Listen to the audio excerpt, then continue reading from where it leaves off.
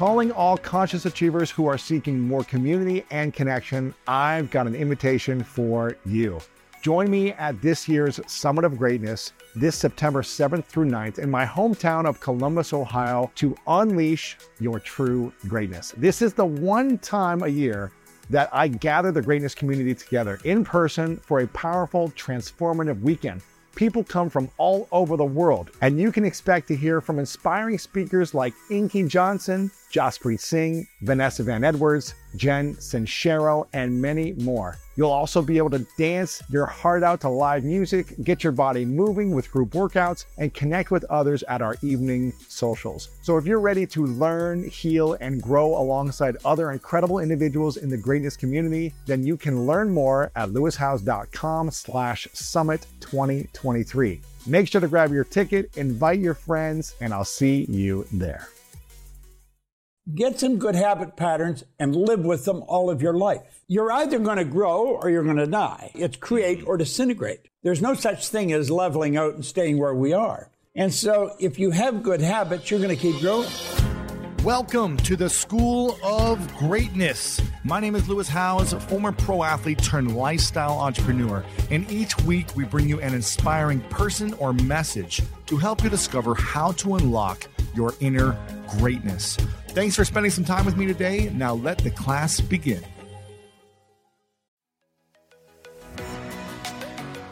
The enhanced American Express Business Gold Card is designed to take your business further. It's packed with features and benefits like flexible spending capacity that adapts to your business, 24/7 support from a business card specialist trained to help with your business needs, and so much more. The Amex Business Gold Card, now smarter and more flexible. That's the powerful backing of American Express. Terms apply. Learn more at americanexpress.com/business gold card. If debit is your go-to card, Discover thinks it's time you get rewarded too. So check out Discover Cashback Debit, a game-changing checking account with cashback on everyday debit card purchases. That's right, cashback isn't just for credit cards anymore. Whether it's a movie date, flea market find, or midday latte, you can start earning cash back, and there are no fees, period. Check out transaction eligibility and terms at discover.com/cashbackdebit. Discover Bank, member FDIC. So many of us love coffee, like the living for it type of love. Some like it hot, some like it iced with a splash of creamer, and some like it with a cold foam topping. Many of us stop into coffee shops on our way to work more often than we'd like to admit. But now, thanks to International Delight Cold Foam Creamer, you can make cold foam coffee at home, or in my team's case, in the office, and it's a game changer. I was just chatting with a teammate of mine about our love for the occasional sweet treat coffee. Sometimes it's just the thing you need as a pick-me-up on a busy day, and we just stocked our office fridge with International Delight Cold Foam Creamer, and it never misses. The team's favorite flavor so far is the caramel macchiato. You just shake the canister and spray it into your coffee, and voila, you've got an incredible cold foam coffee. No frothing, fancy machines, or mess required. International Delight Cold Foam Creamer foams and creams your coffee from top to bottom. The best part, it works on both hot and iced coffee. It comes in 3 foaming, delicious flavors: French vanilla, sweet and creamy, and caramel macchiato. So you can switch things up depending on your mood. Look for your favorite flavor next time you're at your grocery store, and be prepared to say goodbye to your barista. International Delight Cold Foam Creamer. It's foaming delicious.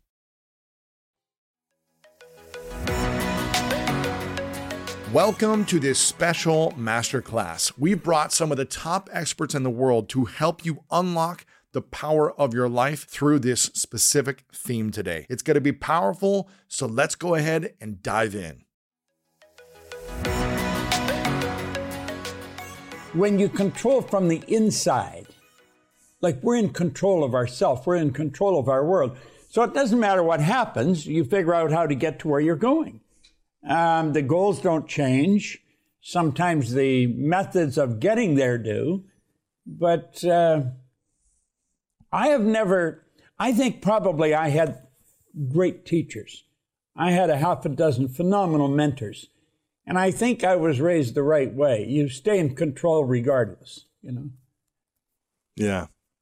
What would you say are some of the habits that you have that people wouldn't expect that you would have? Maybe they would expect certain things like waking up early or journaling or, getting 8 hours of sleep. But what are some habits that you do differently that maybe are unexpected in the personal growth space? I study every day. Every day. I've studied every day now for 60 years.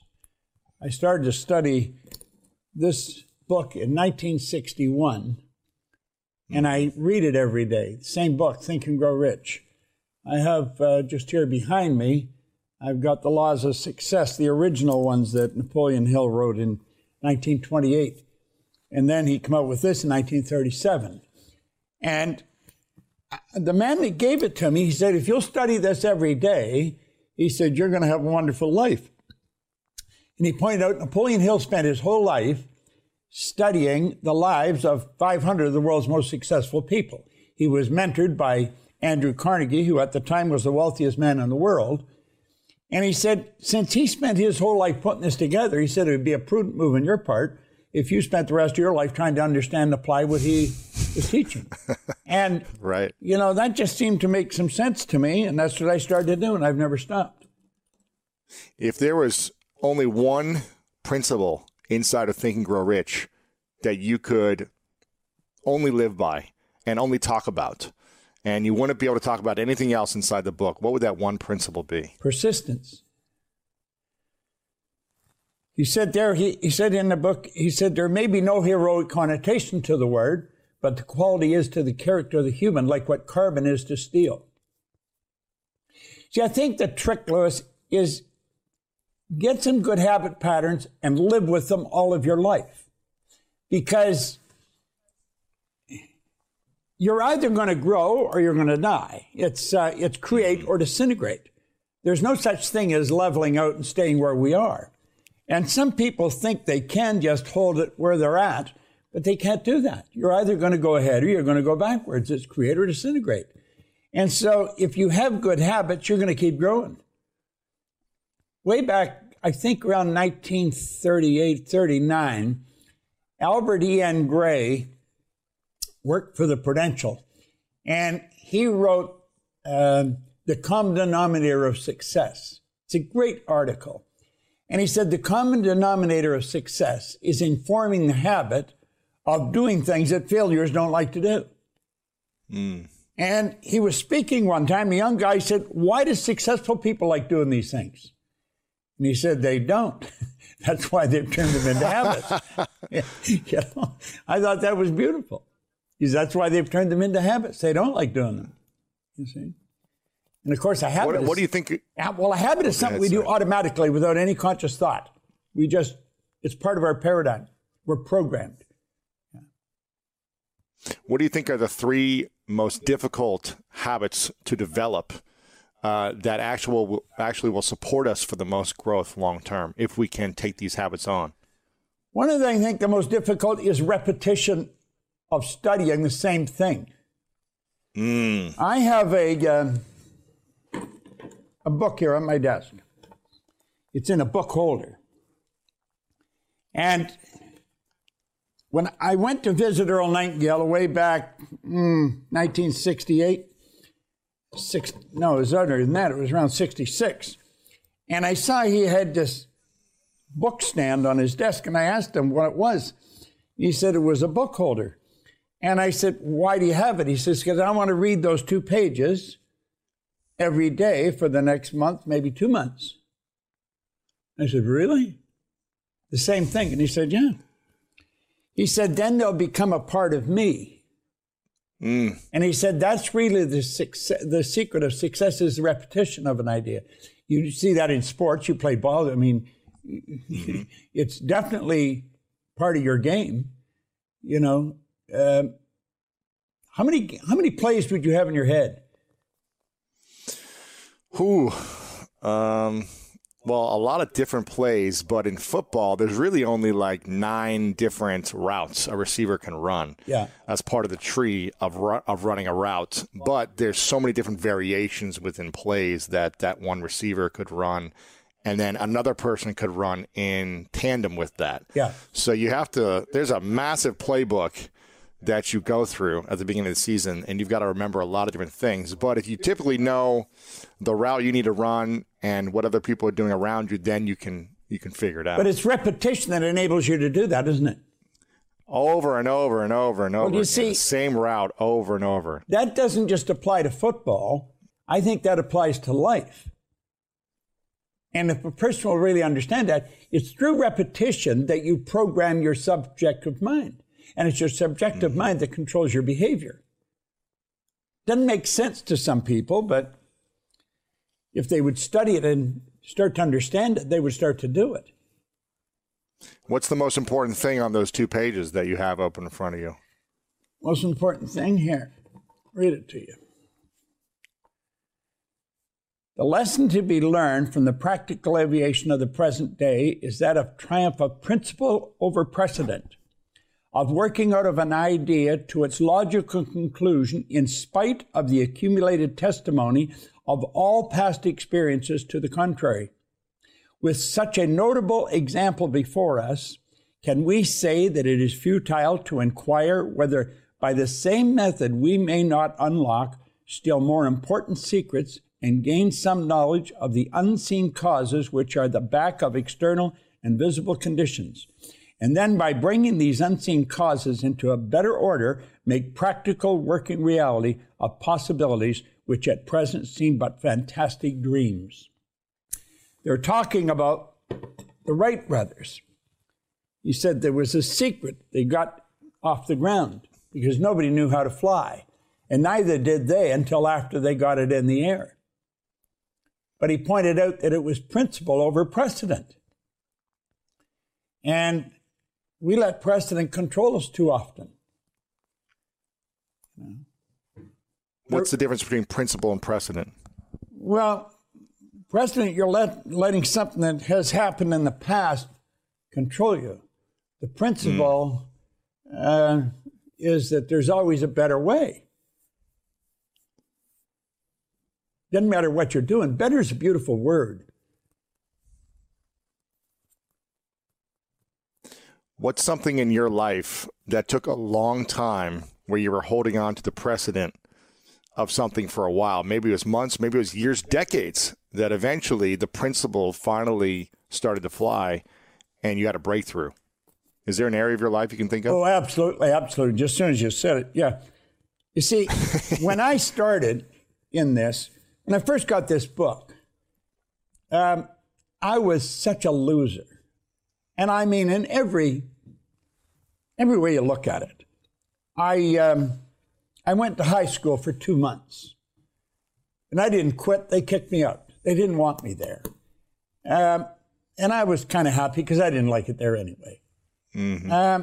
I held dumb jobs. I never had a half-decent job. The idea that I could even get a good job never entered my mind.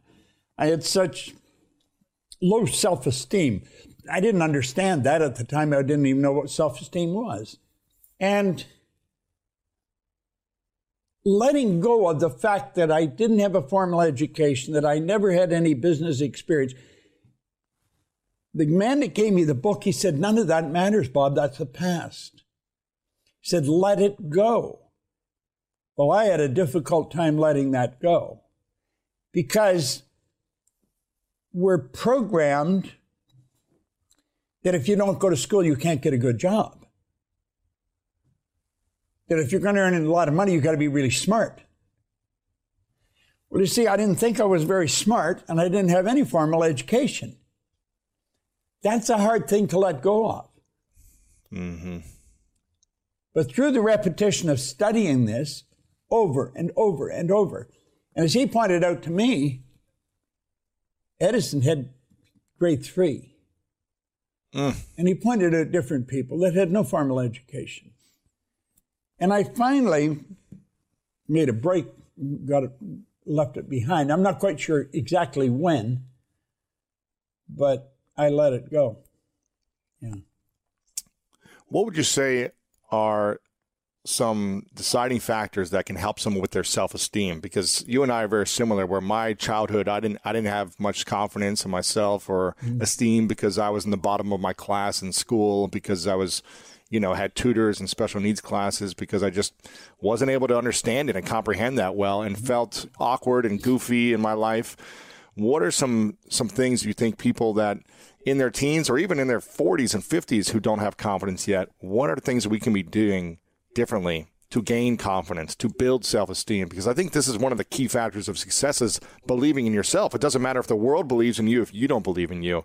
Yeah. What can we start to do to change that? Well, I think a person has to start to study themselves. Most people know very little about themselves. They think they're their body. You're not a body. You have a body, and you have a marvelous mind. And when I first started to study this, I thought, studying the mind, that's for psychiatrists, psychologists, behavioral scientists. And the man that told me, he said, no, it's not. He says, that's for anybody. That's for little kids. And so I think as we start to understand something about our mind and something about our higher faculties, see, we're all programmed to live through our senses. We go by what we see, hear, smell, taste, touch. Well, I've got a little dog at home that can see, hear, smell, taste, touch. All the animals in the world, they're completely at home in their environment. They blend in. They operate by instinct, which is perfect. We had instinct removed, and we had higher faculties put in their place. And if we would study these and gain an understanding, your self-image would automatically start to improve. You have perception, the will, reason, imagination, memory, and intuition. Those 6 faculties will give you the ability to create your own environment. See, we're totally disoriented in our environment, where all the other little creatures are completely at home in theirs. And we're disoriented in ours because we can create our own, but we don't know that. School doesn't teach us that. School is more interested in the development of your intellect than in the development of awareness. Like, a person doesn't earn $100,000 a year because they want 100 a year. They earn 100 a year because they're not aware of how to earn 100 a month. Awareness is really the key. And when we become aware of who we are and what we've got working for us, marvelous things start to happen to us. And that's really what happened to me. I never went back to school. I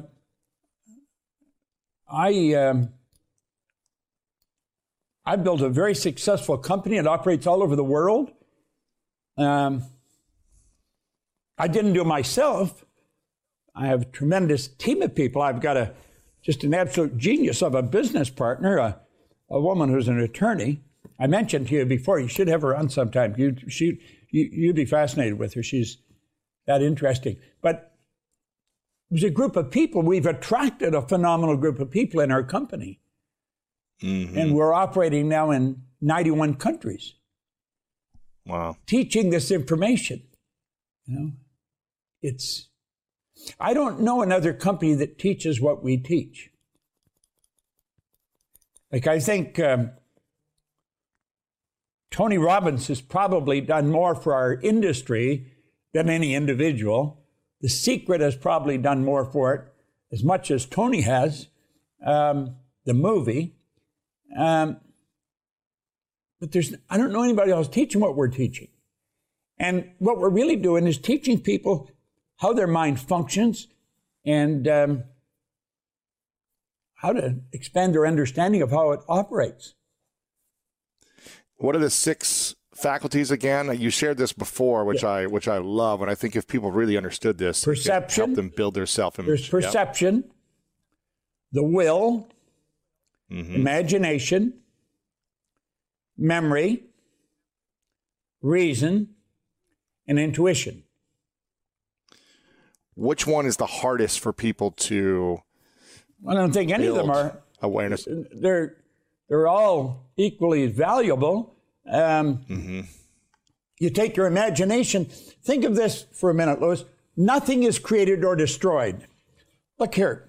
Here's a little cell phone. What you can do with this almost blows your mind when you think of it. Yeah. Well, when I was a kid, we didn't have a phone. We didn't have a phone because we didn't have any money, for the first reason. But the second, not everybody could have a phone. We were not aware that there was an infinite number of frequencies. Today, there's, a zillion phones, because there's an infinite number of frequencies.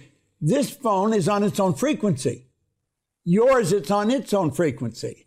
If I have your number in here and I hit send, you and I connect, we're on the same frequency. It won't matter where you are. We can see each other, we can communicate, because we get on the same frequency. Well, the good that we desire is already here. It's on a frequency. The way to build this has always been here. We weren't aware of it. But somebody took their imagination and went off into no place.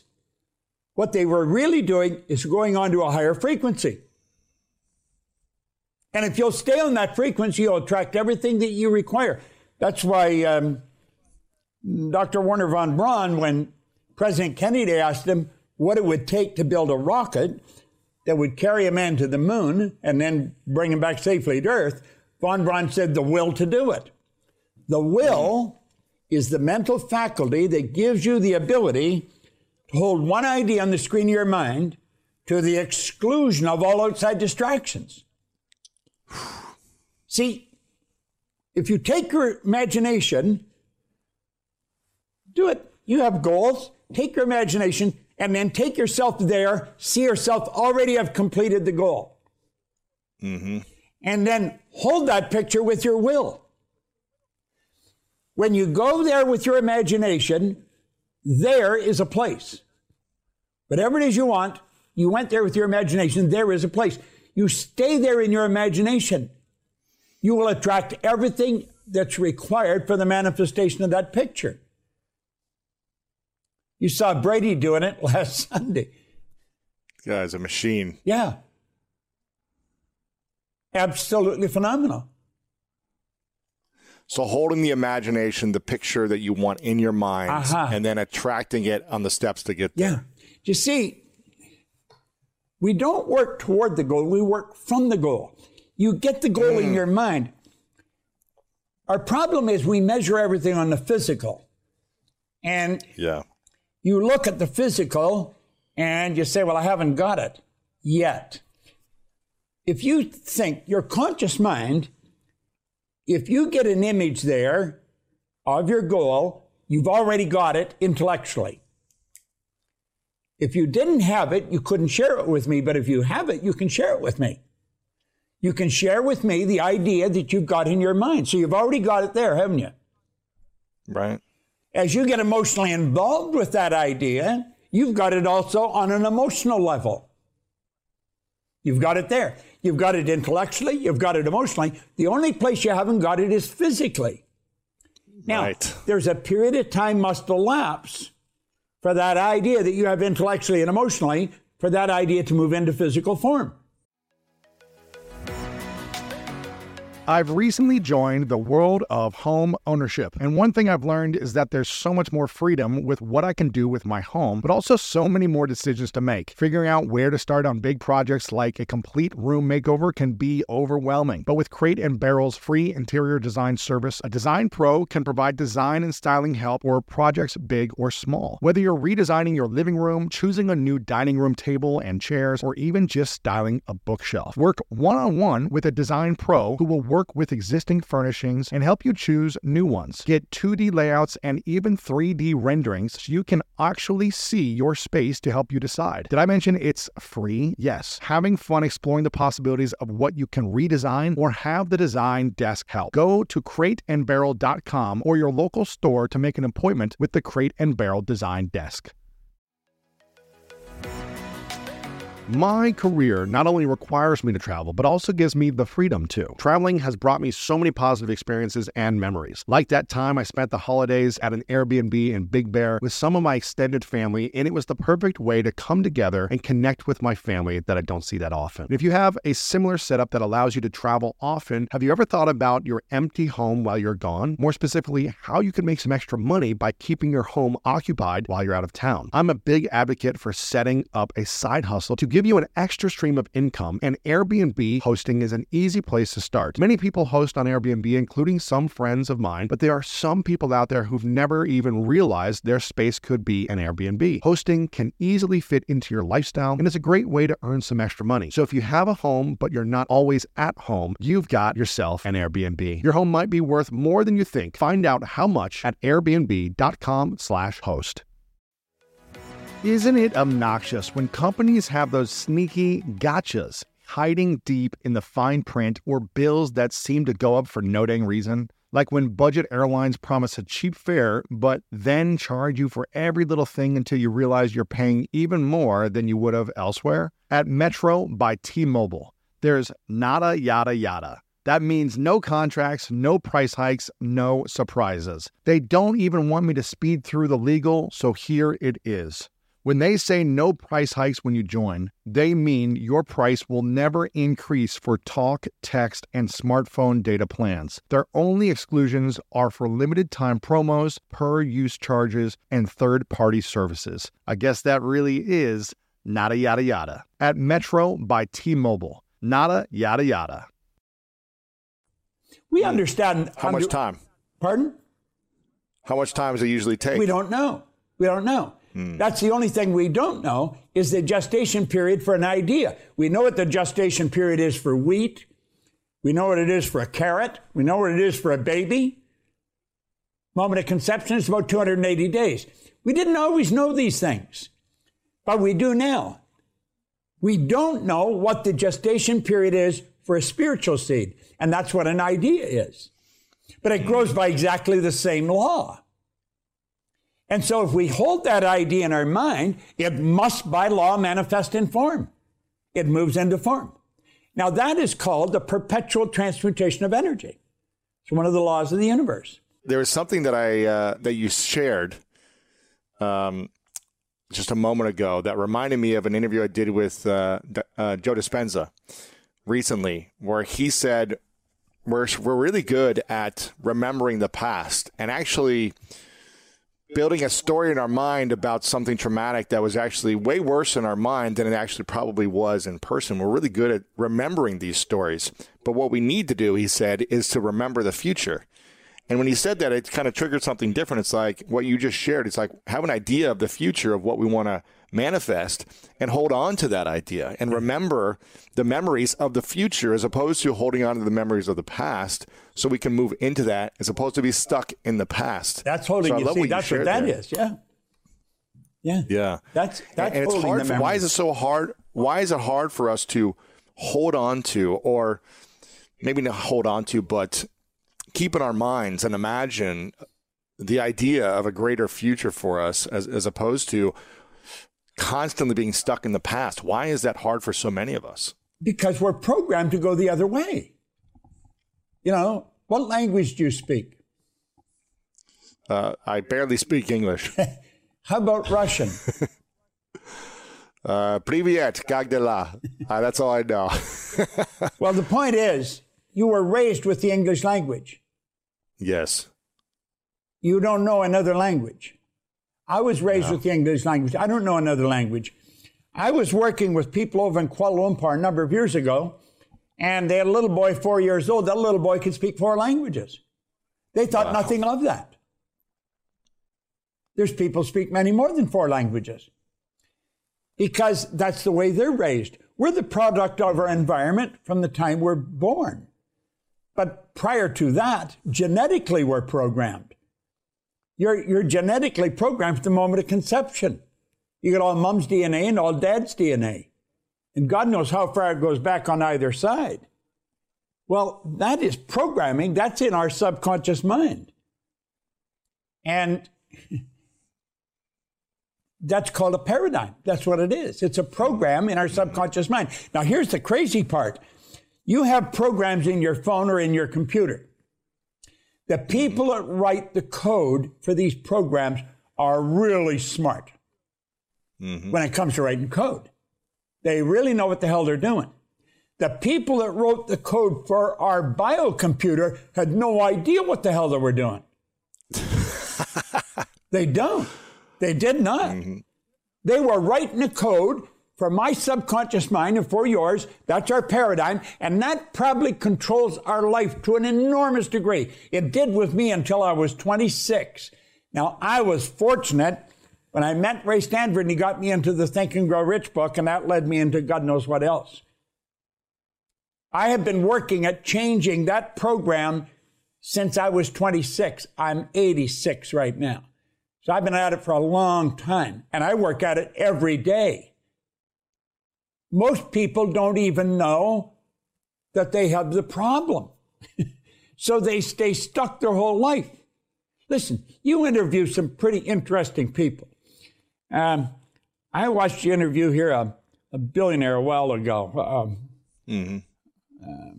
Which one? I forgot who it was. Anyway, Ray Dalio, Charles Koch. It was a pretty interesting interview anyway. But the point is, anybody can become a billionaire if that's what you want to do. You say, well, wouldn't everybody? No, everybody wouldn't. I wouldn't want to put all my energy into that.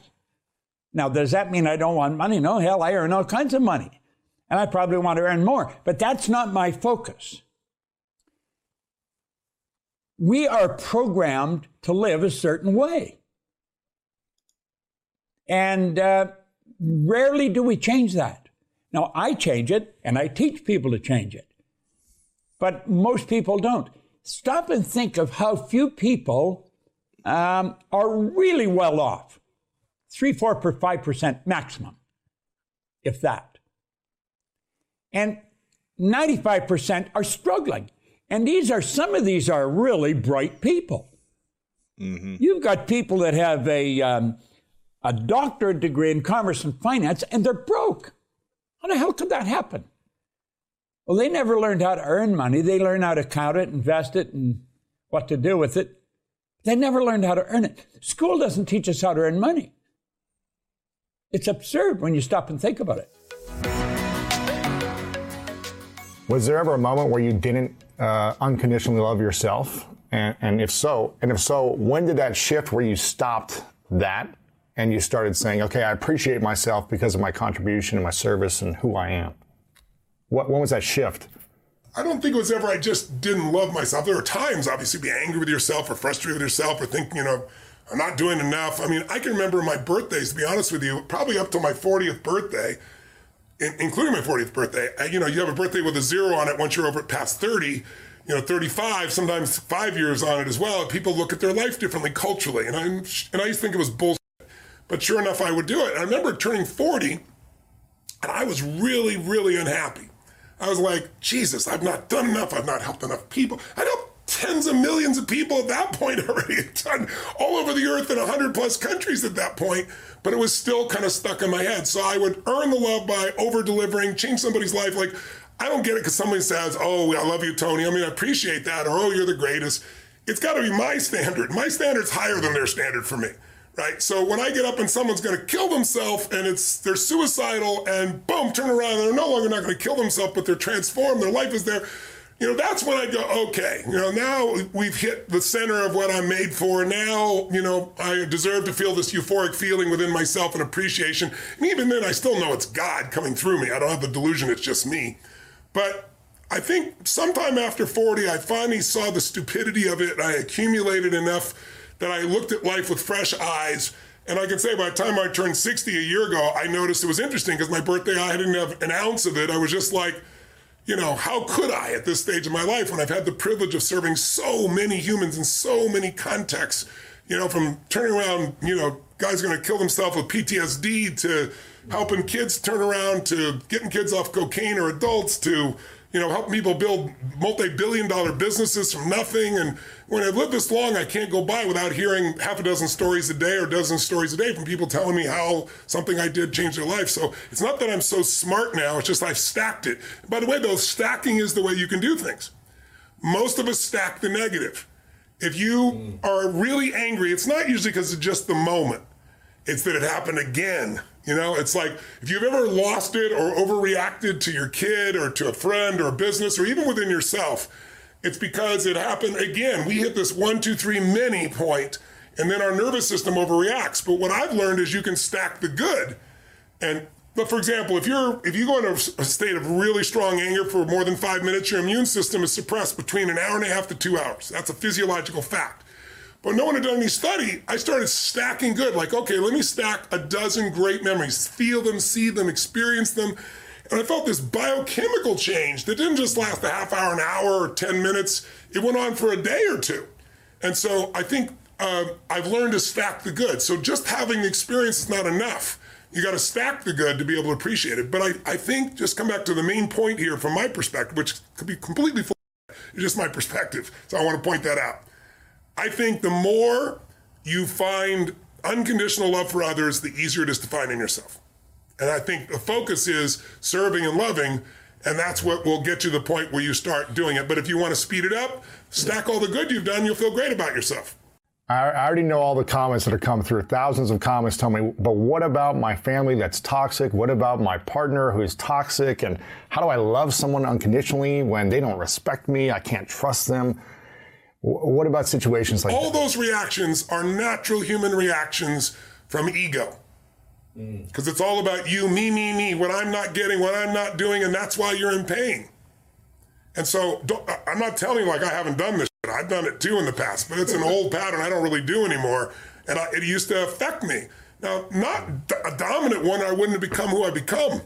Early in my life, I developed this belief that life is calling not to give me something. Life is calling for me to deliver things, for me to bring something to life. And I felt the joy that came from not getting but giving.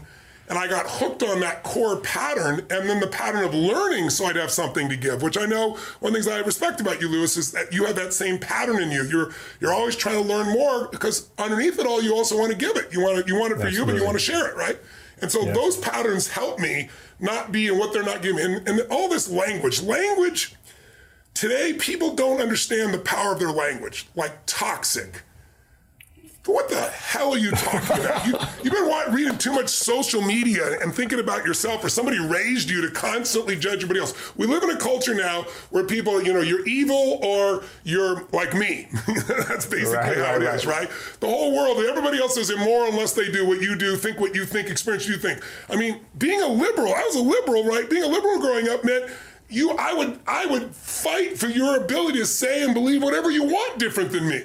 Today now, everybody wants everybody to think the same thing. Otherwise, they're evil, or otherwise they could hurt me. Whatever happened to sticks and stones will break your bones and words will never hurt me. We have this whole thing that words are evil. Words are action. It's bullshit. And all it does is make you incredibly weak as a human being. And you're more than that.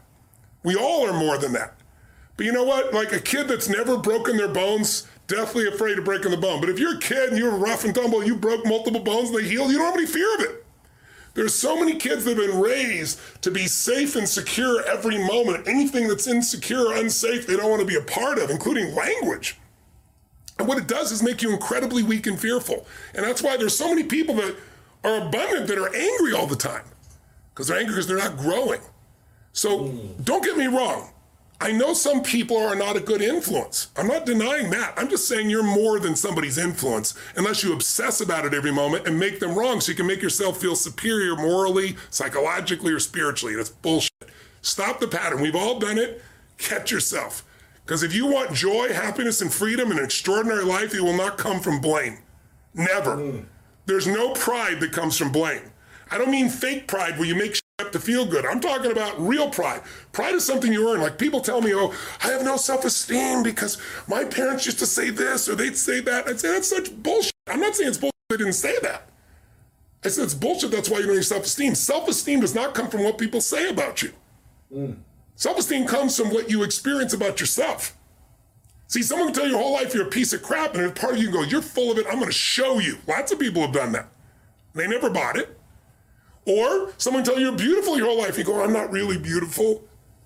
So what people tell you doesn't matter at all. It's what you stack. It's what you assemble. It's what you create. It's the habit of what you put in your head. And today I don't blame you because we got a whole culture that's always blaming somebody else for something in their life. But blame is not a strategy for pride. That's why you listen to these blaming people. They're all angry all the time. Listen, if I wanted to blame, I grew up in an environment, I didn't even share it till my mom passed, and even then I didn't share. I grew up in a pretty rough environment. My mom was a beautiful soul, but when she drank alcohol and she mixed it with prescription drugs, it was a different creature, and it was a violent creature. And I have a younger brother 5 years younger and a younger sister 7 years younger. And my mom would get nuts. And I didn't want them to get hurt. So I was 5'1" in high school. She'd grab me by the hair and smash me against the wall till I bled. Now, I never shared this, and I'm not denigrating her in any way. I only shared it like 4 or 5 years after she died because I was talking to a group of kids in New York City, all without fathers, 80% African-American, about 20% Hispanic out of their group roughly, no white kids. And I'm talking about your biography is not your destiny. And it doesn't matter what you've been through. What you decide now is what's going to control your life. What you decide each day going forward is going to decide your life. And I can look at them seeing me, and I can read their minds. This big, tall, white, rich guy is going to tell me biography doesn't matter. So I said, let me tell you my story. And I told them the whole story, way more than I'm telling you. And every one of them was crying their eyes out when they're done. I said, look where I am right now. Because I wouldn't assemble the story that my past equals my future. The past only equals your future if you live there. If you're using a rearview mirror to guide yourself, you're going to crash. So what you've been through is horrific. What you've been through is unjust. I'm on your side. But if you hang on to it, you have no future. And you have no one to blame but yourself. And these kids, to their credit, man, they just responded to the challenge because they first cried their eyes out hearing all the stories. My mom would think I was lying, and I wasn't lying. She poured liquid soap down my throat till I threw up. And I wasn't lying. So it's not the physical abuse, it's the fact that this is the person you love most that's trying to hurt you that messes with your head. So I could have been messed up for life, but I didn't. Because something inside me says, I'm responsible for this life. And part of that's because I started reading when I was 13, 14 biographies of people, the greatest people in history, and reading their lives and finding out, guess what? Their lives were far from perfect. Some of them had worse lives than I had. But when you have no reference and all you do is go online, you talk to other people, it's making everybody else toxic, and I'm like this, and they didn't do that, then you get to have this shitty life just like those other people. Why are they online so much? Because they don't have a life. Right? Don't be one of those. Free yourself from the chains of your past. I'm not saying your past doesn't matter, but listen, my mother, I tell people this all the time, and it's the truth. If my mother had been the mother I wanted her to be, the mother she should have been, I would not be the man I'm proud to be today.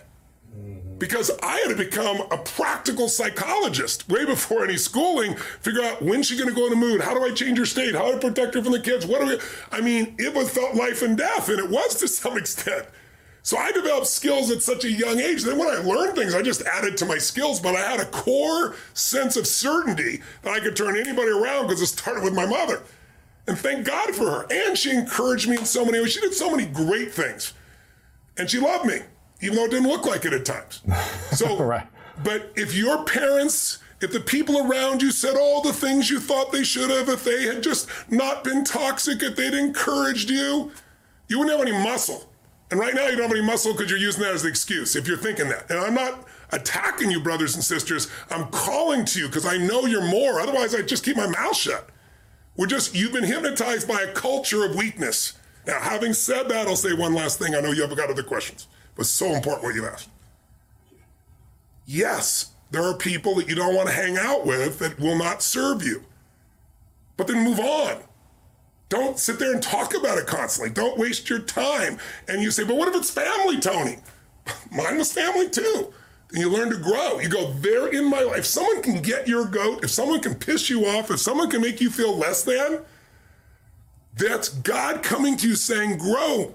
You need some spiritual growth. There's got to be some change in your perception, your belief, your emotions, your spiritual look of life, so that can't happen anymore. And when it happens, like at 61, I've been through so many of those things, and I like to do things in mass. I took on big challenges, so I'd have to grow more. But then life throws them at you too. When they come, you just go, okay, it's going to have me until I grow. What needs a shift in me so that it no longer has an impact? But Jim Rohn used to say, my original teacher, he used to say, Tony, what happens if I've got a cup of coffee here? And he'd say, what if your worst enemy drops sugar in your coffee? What's going to happen? And I go, well, you'd have sweet coffee. And he goes, what if your best friend, your mother, your father, your brother, your sister, your loved one drops one drop of strychnine?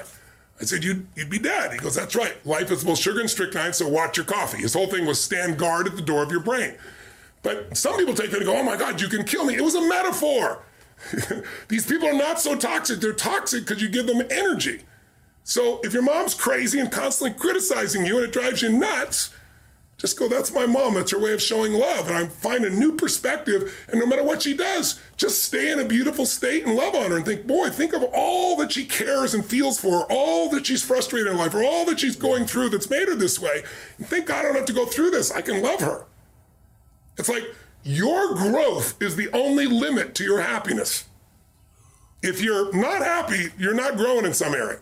And usually it's a place where you're blaming, you're pointing the finger. I don't care if it's government. Don't get me wrong. People can be unfair, unjust. That's for sure happens. But you can't control that.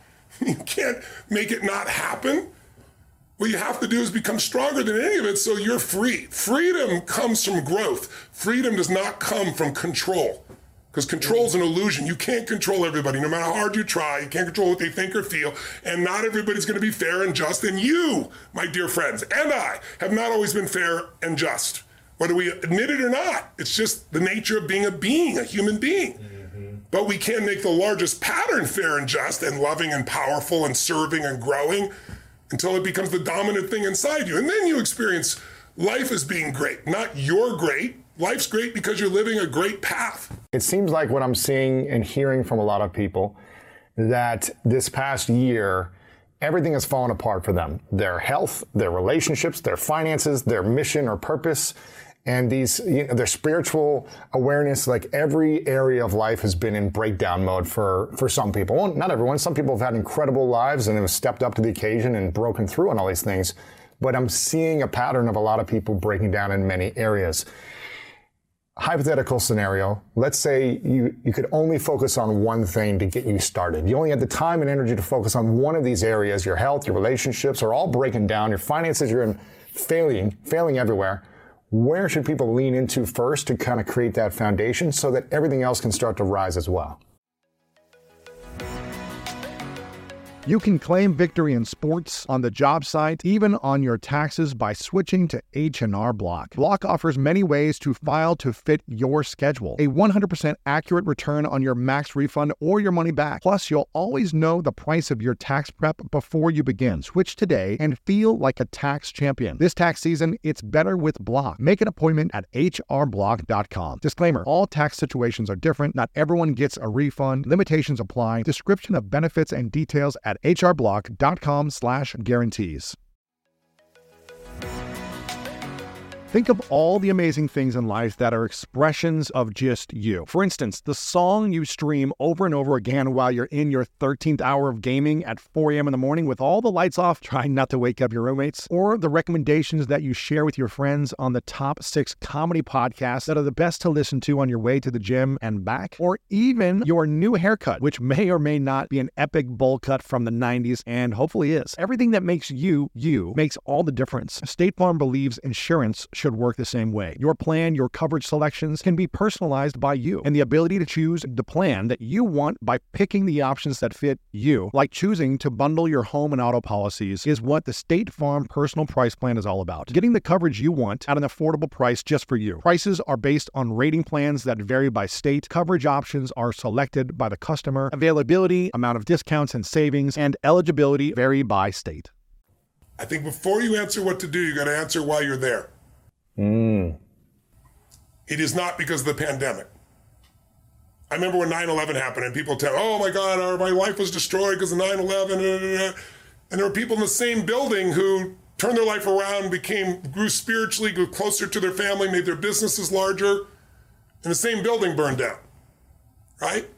I know in my case, 9/11 comes, if you can imagine, I'm fortunate enough to have now more than 80 companies in all these different industries, and obviously, I've done pretty darn well by most people's standards of business and life. But my core mission is what I do for a living. It's why I'm here talking to you right now. It's getting people to be free and alive and have the level of fulfillment that they deserve to have. I know they desire, but I also believe they deserve to have. But to deserve to have it, you got to do certain things, right? And so you're not in the place of being overweight because you lost your job. So stop the bullshit. Blame. Blame is not a strategy for a meaningful life. Blame is not a strategy for greatness. So you got to resolve that, number one. And then your question was, what's the one thing to focus on if you can only focus on one? I think it's smart to focus on one thing primarily. Focus on too many can be overwhelming. Other people, it's good to focus on multiple things. It depends on your personality. So I wouldn't presuppose. But then the answer would be whichever thing you're most desirous of changing, whatever thing is giving you the most pain. So if it's your relationship, I'd go full force on that. Now, in the world we're in today, you don't usually have the privilege of going, okay, I want to work on just being happy. Well, I can train you to be happy while hell's breaking loose. You can sit in this chair and be totally euphoric. But if you do that in a Western culture, people come and take your furniture, right? So you probably have to work on both your business or financial side and some personal side. I would be working on both. And to me, the way to attack that, if you're not sure which area, is to start with the body. And I know you can relate to this, Lewis, because you and I both share this in common. It's like, I always teach physiology first, as you well know. If you change the body, you'll change the emotions. If you change the emotions, you'll change your decisions, you'll change the quality of your life. Because the quality of your life is your emotions. Mm-hmm. It's not what you get. You can have $1 billion and commit suicide. People have done it, right? You can have beautiful relationships and commit suicide. You can have people loving you and be sad all the time. Our pattern of emotion is our home. And you have to upgrade your home. You have to train it. And one way to train it is the emotion comes from the way you move, the way you breathe, the way you speak. So if I said to your listeners, there's a depressed person behind the curtain over here, and I'll give $100,000 to their favorite charity if they had to describe their body, their posture, and they're depressed, you tell me. I'll just use you as the example. What does that person look like? They're slunched down. They're looking down at their feet. They're not looking upward. Their shoulders are over. Are they breathing full or shallow, do you think? They're shallow. Are they talking fast or slow? They're talking, if they're depressed, they're probably talking fast because they're not calm. Well, no, that's usually stressed. Depressed is different than stressed. They're slow. They're probably talking low volume, slower than. And all those physical characteristics change your biochemistry towards this feeling of being depressed. And in a depressed state, you won't do anything. When I used to be depressed, and I don't get it anymore, I just took it out of my life. I even took the language of it out of my life. Because the words you create a biochemical response. But when I did that decades ago, because I was like having those thoughts like, is there a reason to still be here? That kind of crazy shit in your head. I got out of it by using anger originally. I'd much like, sometimes if somebody's really sad or depressed, I'll make them angry. And people are like, what's he doing? He's making them angry. Because angry is much more resourceful than depressed. From anger, I can get you to laughter. I can get you to taking action. And then gradually I got where I didn't need anger. It was about growth. It was about contribution. It was about meaning. So there's like stages to go through. But to answer your question, they should work on both their business side of their life and personal, one of each.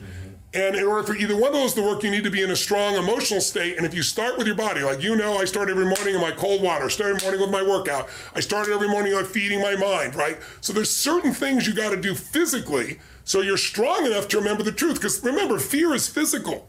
You feel it in your throat or your gut. So is courage. Courage doesn't mean you're not afraid. It just means you're strong enough you push through in spite of the fear, right? And courage feels different in the body. So when you go lift or you go for a sprint or a strong run or you jump in that freezing water, when you push your mind to go beyond what's comfortable, you feel a strength inside you, and that strength will help you to change your body, your emotions, your relationships, whatever. But then the other thing I gotta say is model someone who's successful. Don't just do this shit by trial and error. Like, find somebody who has what you want. Ideally, maybe more than one person, 2 or 3, and figure out what are they doing different than you in their relationship? What do they believe different than you about relationship? If it's their body, what are they doing different? They're not lucky.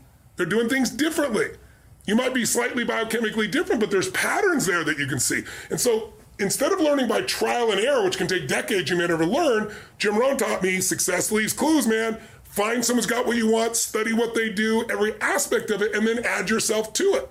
And that's the pathway to speed of transformation. So now, like, I've done it. I'm not the only person. There's so many companies that went from worse off than they'd ever been in their history to the best off because they found a way to pivot. One of the most important things a human being can do is press the pause button each morning while the rest of the world is asleep and ask yourself, how can I fortify my mindset? How can I insulate my heart set? How can I optimize my health set? How can I escalate my soul set, the 4 interior empires that I've introduced in the 5 a.m. Club, so that when I walk out in the world, I'm creative, I'm productive, I'm compassionate, I radiate positivity, and I have resilience in case I get knocked down. And so I think one of the best ways you can do that is this 20-20-20 formula that I've been teaching to the billionaires, the NBA stars, the film icons, and many of the most successful people on the planet for, as I say, 24 years. And very high level, Lewis, the 20-20-20 formula is simply this. You get up at 5 a.m., and anyone can get up at 5 a.m. One of the gifts of a human being is neuroplasticity. We are built to change. So please, I would encourage, if we recite our excuses long enough, we actually believe they're true. We are built to change. We are built to grow. We are built to own our heroic nature. And so according to University College London, if we do any practice or habit for 66 days, we reach a point of automaticity where it becomes easier to do that new habit than not do the new habit. Once you wire in the new habit, for the first 20 minutes, 5 to 5:20, you move, because you can release BDNF, brain-derived neurotrophic factor, which promotes neurogenesis. It optimizes your brain.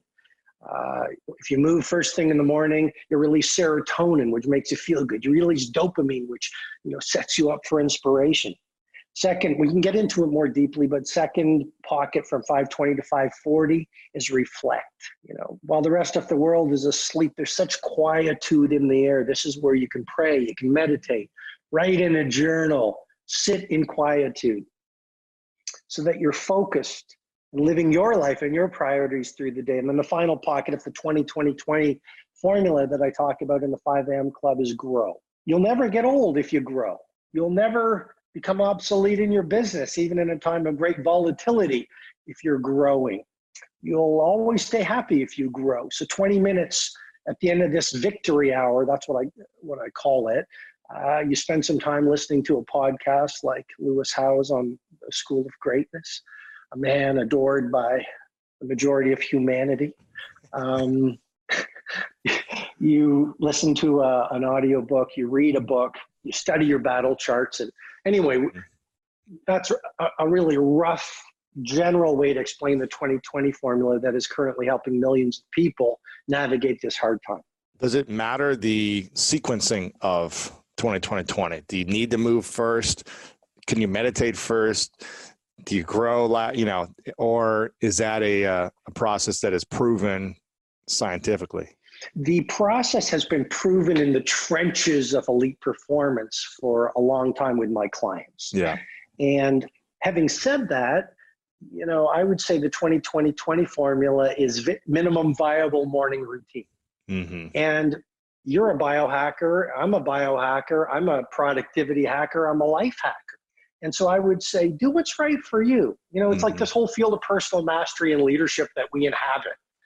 I'm not one to say you must do this, because we all have different learning types. We're all on different journeys. Mm-hmm. Someone might be right now upgrading their spirituality so they connect with their crusade and their higher power in this time of house arrest. Mm-hmm. Other people are creating their masterwork right now. So I think we have to find the morning routine that works best for us. What about people that say, you know what, I'm just a night person. I think at night, I work out at night. That's when I meditate. I strategize the next day at night, and I've tried the morning. It just doesn't work for me. What would you say to that? I've had a lot of night owls who have. That's a great excuse, isn't it, to be a night owl? I've had a lot of night owls who have said, I could never be a morning person. I've had a lot of people who've said, Grandma couldn't get up early. Grandpa couldn't get up early. My parents couldn't get up early. I don't have early rising genes, you know? And what I would say is, if you don't read that book you've been resisting because you don't think it's for you, you might just miss your new favorite book. If you fall in love with your most closely cherished beliefs and you're not open to trying new things, you might miss your trying your new favorite food. If you say, well, here's the kind of friends that I hang out with, and I'm not open to anyone else, you might miss that new friend or that new mentor who will transform the way you run your craft and live your life. And it's the same for the morning routine, the 5 a.m. club. I mean, it's just, I've had so many people read the book, run the models in the book, live the message, and achieve what they never thought they'd achieve. Yeah. And so what I would say to a night owl, or a lot of people say shift workers or whatever, I would say, give it a try. I don't just give it a try for a week, you know, give it a try for 3 weeks, 4 weeks, the 66-day minimum, and then judge by your results. Yeah. So it's okay to sleep in once a week or to miss the routine once in a while. It's not going to affect your overall, you know, results or process. Is that what I'm hearing? Yeah, I think, you know, if you want to commit to the 5 a.m. club, you want to commit to a world-class morning routine, because the way you begin the day profoundly sets up the way your day unfolds. And this, again, this is not anecdotal. You get up in the morning and you run the 20-20-20 formula that I explain in the book. You will create the flow state. You will release serotonin. You will release dopamine. You will release BDNF. You will increase your metabolic rate. You will boost creativity. You will increase your willpower. You know, all those things. I mean, we all have the ability as human beings to arrive at our own original form of greatness. We have not been schooled. We have not been taught, a lot of us have not been mentored on the mindsets, heart sets, routines, rituals that will create and allow us to live our personal genius. But, you know, if you look at the greatest women and men who have ever graced the planet, these were so-called ordinary people who just set up their lives in such a way that their native gifts saw the light of day. It's funny how no one ever teaches this stuff unless you had a parent or an older sibling that you were able to model and mimic. Like, oh, my dad gets up very early, or my brother gets up and does his violin or practices sport, or whatever it may be. And I want to be like that, and I want to try that. It's, you know, we're not taught this in school. You know, Lewis, when I was a kid, I wasn't believed in by a lot of people. I marched to my own drum beat. I had a different way of seeing the world. I was very sensitive. I was very creative, very much a dreamer in many ways. And I didn't fit in with the cool crowd. And in grade 5, I had a history teacher, and her name was Cora Greenaway. And she was one of the first people in my life who believed in me. And we all need a Cora Greenaway, and may you and I and everyone listening from around the world or watching from around the world, may we be a Cora Greenaway to someone else. And what I'm suggesting is, all it takes is that one person who coincidentally shows up in our life, and maybe it's a book, maybe it's a podcast episode, to introduce us to a new frame of reference and a new way of living. It might even be, that's why I love reading so much. You know, it could be one idea in a 300-page book, and that idea opens you up to a new galaxy of possibility, and the hand that puts down the book is a fundamentally different hand. I mean, all it takes is one new insight to change the way you see the world. That's very true. And so, yeah, and that's why I'm on such a mission, and I've been on such a mission for 24 years to remind people of who they're meant to be. Martin Luther King Jr. said, if you have not discovered something you're willing to die for, you're not fit to live. And I believe we all need to find our mighty mission and our crusade. It doesn't have to be lofty. It could be delivering pizza by Uber Eats. It could be a teacher. It could be a lawnmower. It could be a coder. It could be a grave digger or a street sweeper. All labor has dignity, but, you know, there are no extra people on the planet. And I think, you know, that's why I appreciate the work you do so much. I mean, we do have greatness within us, and society has brainwashed us and heart washed us into thinking that the great ones are cut from a different cloth. And it's not true. As a matter of fact, in the 5am Club, I say, you know, genius is less about genetics and much more about your daily habits. Wow, that's true. That resonates with me, because growing up a kid that was, you know, dyslexic and still struggles with reading and writing today, and was in the special needs classes, I never thought I was going to amount to much. And I didn't have belief in myself until I found a spark and belief in myself. And then I started leaning into that gift, which was sports, and started to realize, oh, I have some vision, and I have some coordination, and I have some speed. Even though I was never the fastest or strongest, I had some height. And so let me lean into this gift that was here and see if I enjoy this gift. I hope you enjoyed today's episode and it inspired you on your journey towards greatness. Make sure to check out the show notes in the description for a full rundown of today's episode with all the important links. And if you want weekly exclusive bonus episodes with me personally, as well as ad-free listening, then make sure to subscribe to our Greatness Plus channel exclusively on Apple Podcasts. Share this with a friend on social media and leave us a review on Apple Podcasts as well. Let me know what you enjoyed about this episode in that review. I really love hearing feedback from you, and it helps us figure out how we can support and serve you moving forward. And I want to remind you, if no one has told you lately, that you are loved, you are worthy, and you matter. And now it's time to go out there and do something great.